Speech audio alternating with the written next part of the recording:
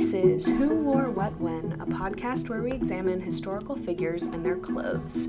I'm your host, Maggie Latham, and we wanted to try a new thing here on Who Wore What When. Dabney and I had talked because it can be very hard to find the time these days to record, and it's hard to record a whole episode by myself and COVID. So we're going to start trying to do some mini episodes just about like events and things instead of a single person, because that takes a lot more time usually, and it's kind of fun to riff with someone else. Hopefully we can do more of these mini episodes than we can the full-length episodes, because it'll be easier for me to record and edit by myself rather than having to rope someone else into my chaos. So today I'm going to give the history of the deadly green dye.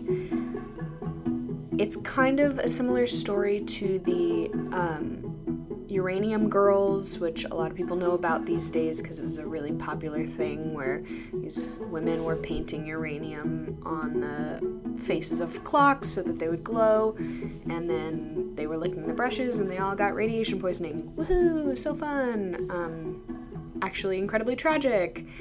And the deadly green dye is not all that different. So, let's get started. In 1814, a company in Schweinfurt, I'm going to pretend like that's right, Germany, called Wilhelm Dye and White Lead Company developed a new green dye. This dye was brighter than traditional green dye, so it was very jewel-like, and it was called by people emerald green.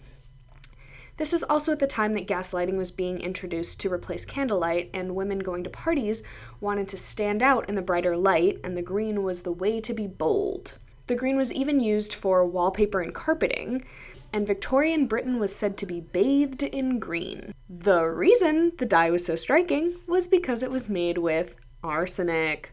Turns out, arsenic, super bad for you. It's deadly, causes ulcers all over the skin. Close contact with it causes scabs and sores wherever it touches. It makes your hair fall out. It makes you vomit blood.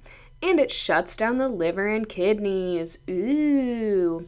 So it's not great for you to be putting on clothing and wallpaper and carpeting and things that you touch on a regular basis. I watch a lot of true crime, and let me tell you, arsenic is a super common poison that is used in murder. So, unless the dye was sealed, the sweat from whoever was wearing a garment with the arsenic dye could cause the dye to run onto the wearer's skin. Babies were dying in nurseries after playing on green carpet, because you know how, wet and sticky babies are. No offense to babies. Once, a foreign dignitary even told Queen Victoria that the green wallpaper in Buckingham Palace made him ill, which sounds like a dig at her taste in decor, but it's actually true. It was literally making him ill, and Queen Victoria eventually had it removed. Manufacturing the fabrics was even worse for you. Matilda Scheduler was a 19-year-old woman who applied the arsenic dye to fake flowers, and she died in 1861. Warning, little graphic. She threw up green vomit, the whites of her eyes turned green, and she said that everything she looked at was green before she died. Yeah. And a woman had been kept on working with green till her face was one mass of sores. Ew. We're all talking about how bad maskne is, wearing the masks all the time. Can you imagine if your whole face was just sores? Ew. Doctors knew that this was all happening as early as 1857. They talked a lot about the great deal of slow poisoning going on in Great Britain. Victorian slang for attractive person killing, in quotes, took on a new meaning. A British medical journal said, "Well may the fascinating wearer of it be called a killing creature. She actually carries in her skirts poison enough to slay the whole of the admirers she may meet with in half a dozen ballrooms." Yeah. So, now I'm thinking when someone's killing it, they're literally killing people. None of this made people stop wearing the color. People were willing to die horribly rather than wear muted shades described as abominable grays, hideous browns, and dreadful yellows. Some people thought that they would be safe if they just didn't lick things containing arsenic, which was not true, and like I said not a few minutes earlier, they already talked about how the sweat and just general moisture could make the dye run, which, don't have to be licking it for it to be absorbed into your skin. But also don't lick it, because that's gross. Some people thought doctors were lying and science isn't real, because of course they did. Wow, it's almost like in all of human civilization, nothing has changed. People still think this. Oh, humans. People also knew that arsenic was poisonous because almost every household kept it to kill rats. It's literally rat poison. That's what it's historically been used for. How are we surprised about this? It took until 1895 for regulations to be put in place to regulate conditions in factories where workers were exposed to arsenic. Let's go back to the beginning. The company developed the dye in 1814. This is 1895. I'm going to use a calculator to do this math because I'm not good at math. But let's just see. 1895 minus 1814. That's 81 years. Wow. That's almost the entire length of my grandmother's life. Can you imagine being born in 1814 and being dressed in... This stresses me out. By that point, people had begun to demand alternatives to the arsenic-based dye. So that's at least good, that they finally said no. And to this day, green dye still has a bad reputation among seamstresses, and a lot of people think that it's very unlucky. I can't stop thinking about, the show Wicked.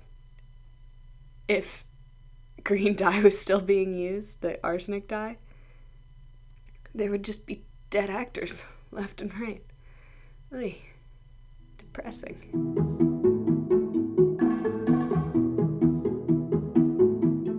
And that's the story of the deadly green arsenic dye. Thank you so much for listening to Who Wore What When. This mini episode of Who Wore What When was researched and written by me, Maggie Latham. And I forgot to cite my sources. Hold on 1 minute. Oh, baby. Always cite your sources, kids. A lot of the research from this episode came from the National Geographic's website. This episode was edited by me, Maggie Latham, and always produced by Dabney Rao.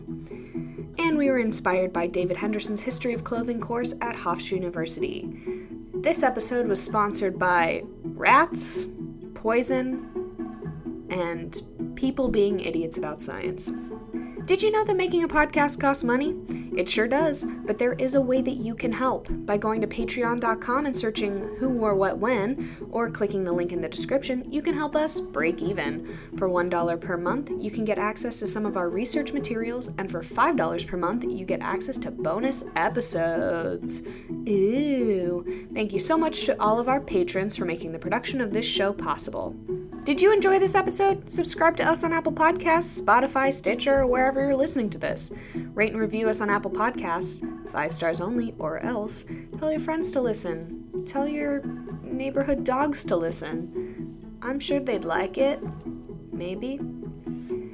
And check us out on Instagram at WhoWoreWhatWhenPod or at our website at www.whoworewhatwhenpod.com. If you have any questions, comments, or concerns, or any great ideas for a mini episode, because I'm looking for them, you can shoot us an email at whoworewhatwhenquestions@gmail.com. We'd love to hear from you.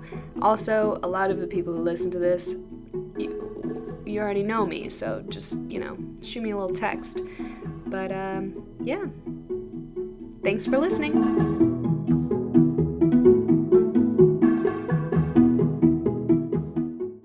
Don't forget to drink your arsenic. Don't drink arsenic, please.